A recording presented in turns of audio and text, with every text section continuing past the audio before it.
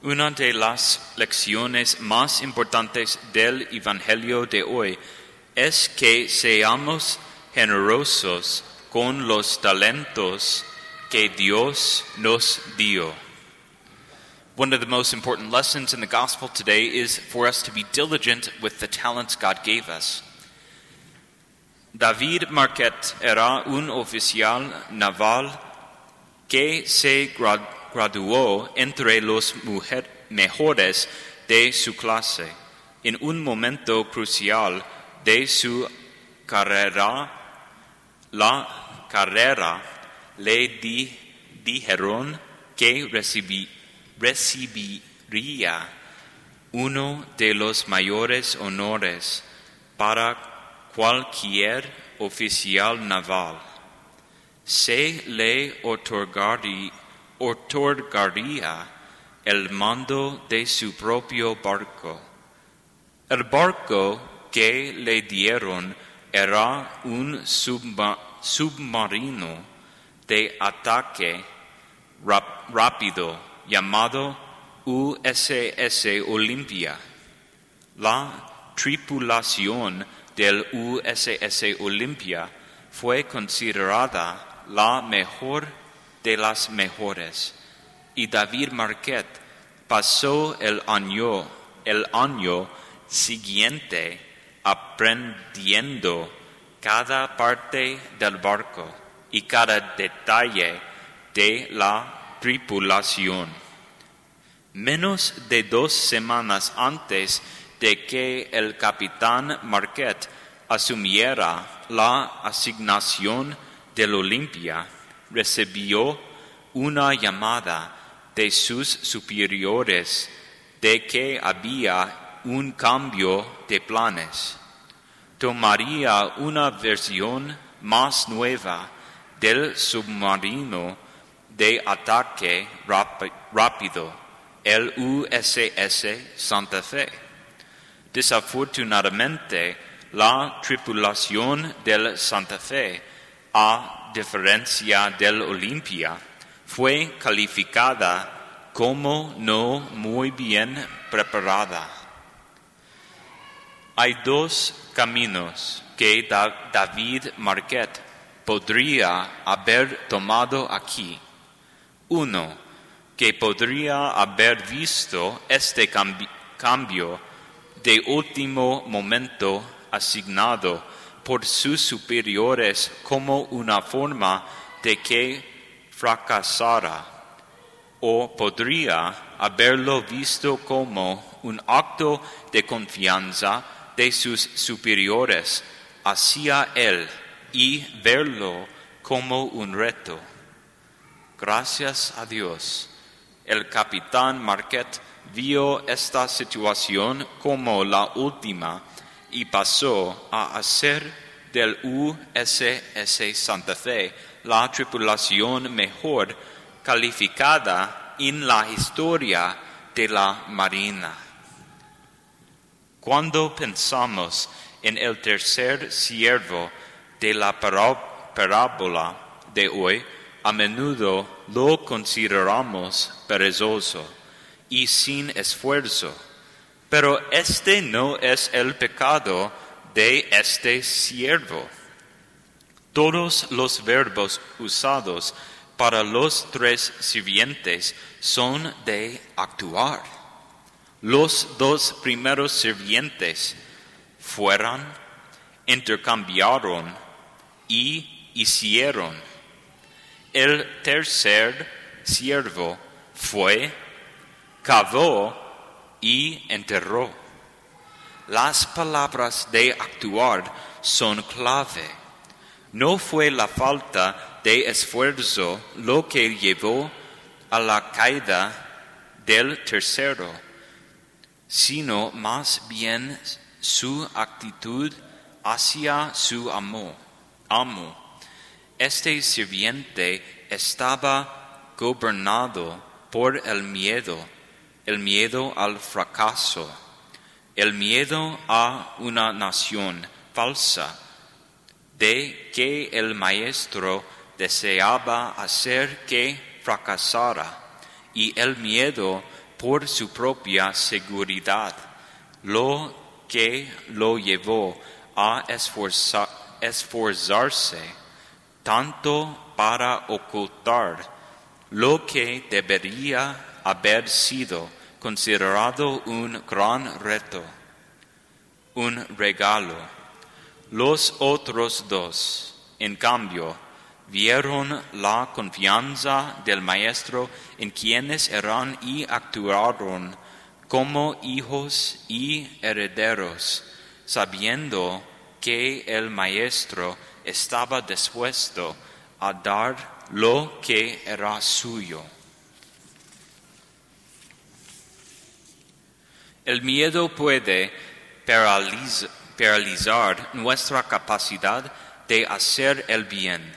Cuando un superior nos encomienda una tarea difícil, si tenemos una buena relación con él, lo vemos como confianza en nosotros y en nuestras capacidades. Si tenemos una mala relación con él, podemos verlo como un castigo, una pereza por su parte por no hacerlo él mismo y paralizar nuestra actividad. Muy pocas veces sabemos cuáles pueden ser las intenciones de nuestros superiores. Las personas son complicados. A menudo no lo saben por sí mismas y son una mezcla de intenciones. Pero cualquier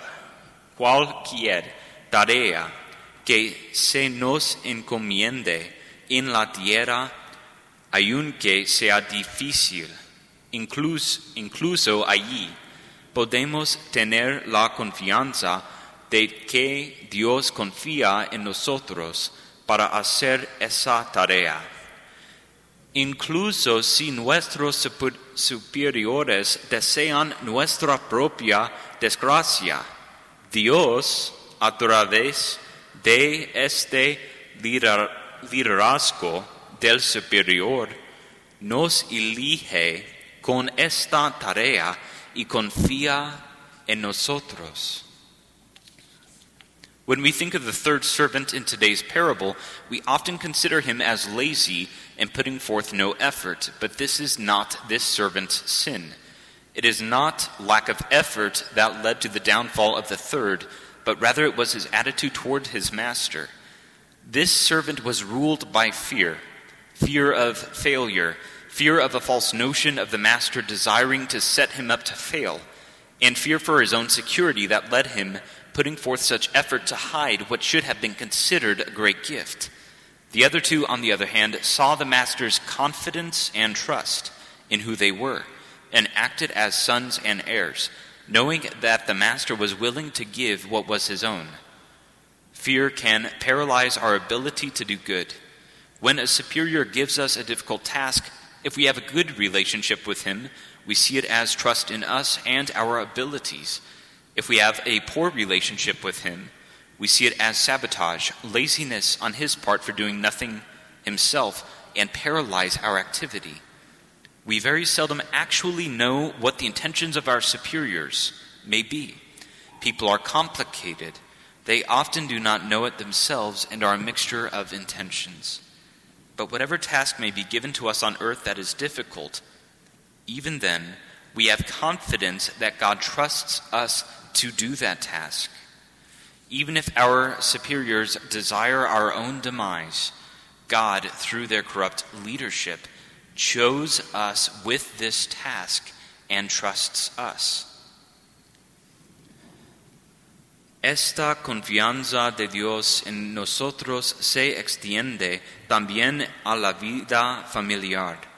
Puede haber pensamientos como no estoy lo suficientemente seguro financieramente para tener una familia numerosa, o no tengo la capacidad ni el tiempo, ya he superado mi límite, o simplemente no soy lo suficientemente bueno ni lo suficientemente fuerte.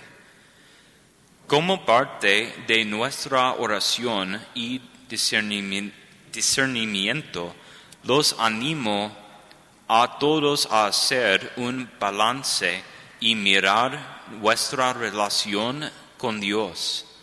¿Vemos nuestras tareas y vocaciones como la gran confianza de Dios en nosotros o como una carga que nos paraliza de miedo y ahoga nuestra acción? Dios otorga el don de su gracia sobrenatural, fidelidad y fecundidad a través del sacramento del matrimonio.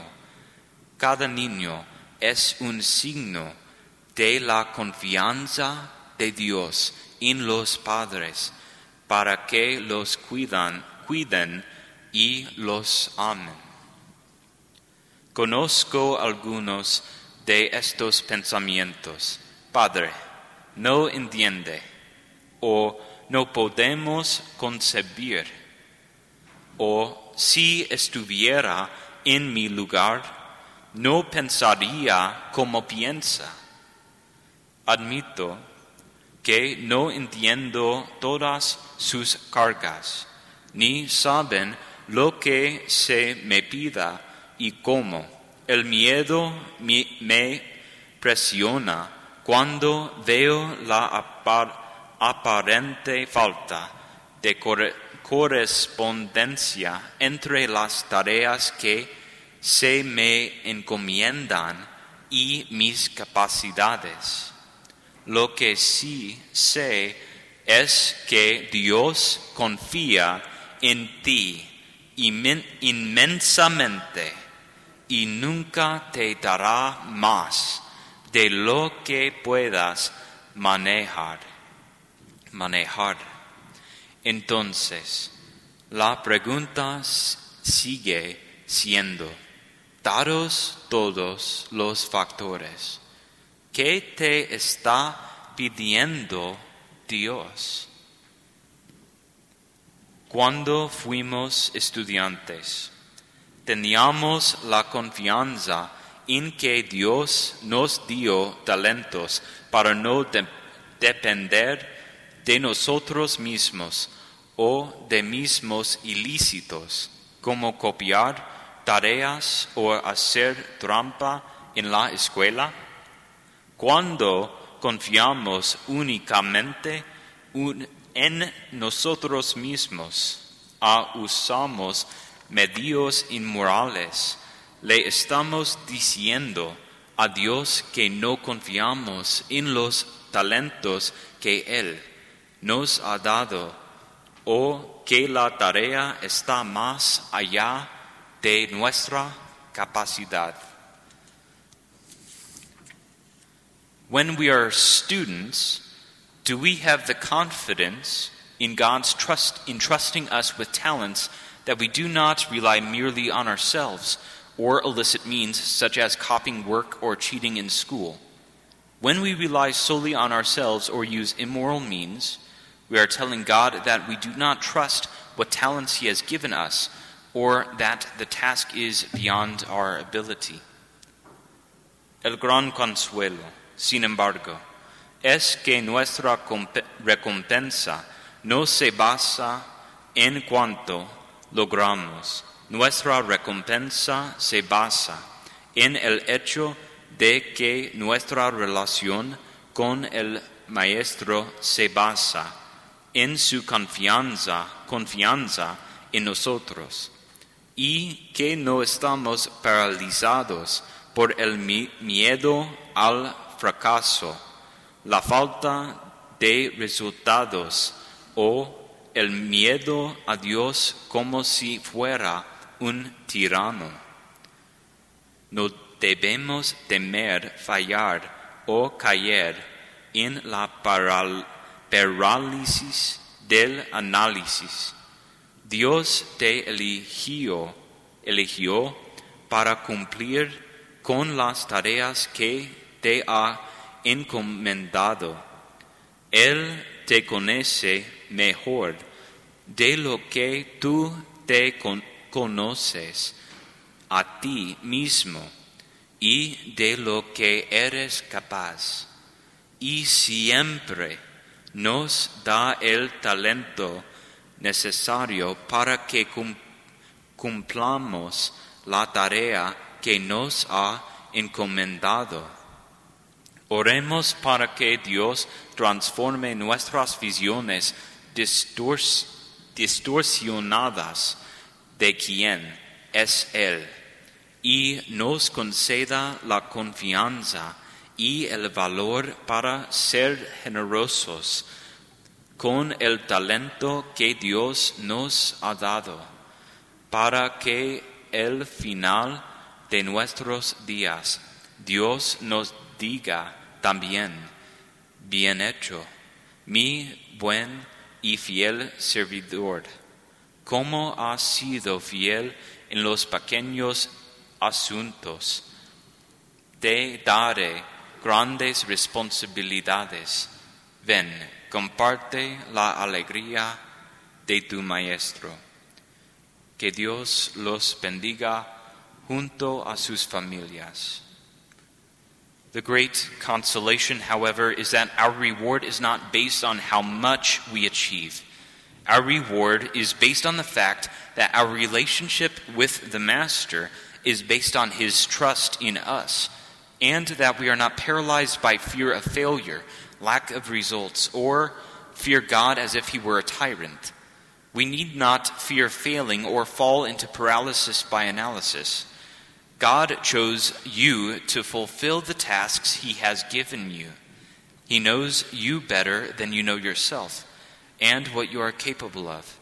And He always gives the talent necessary for us to fulfill the task He has given us.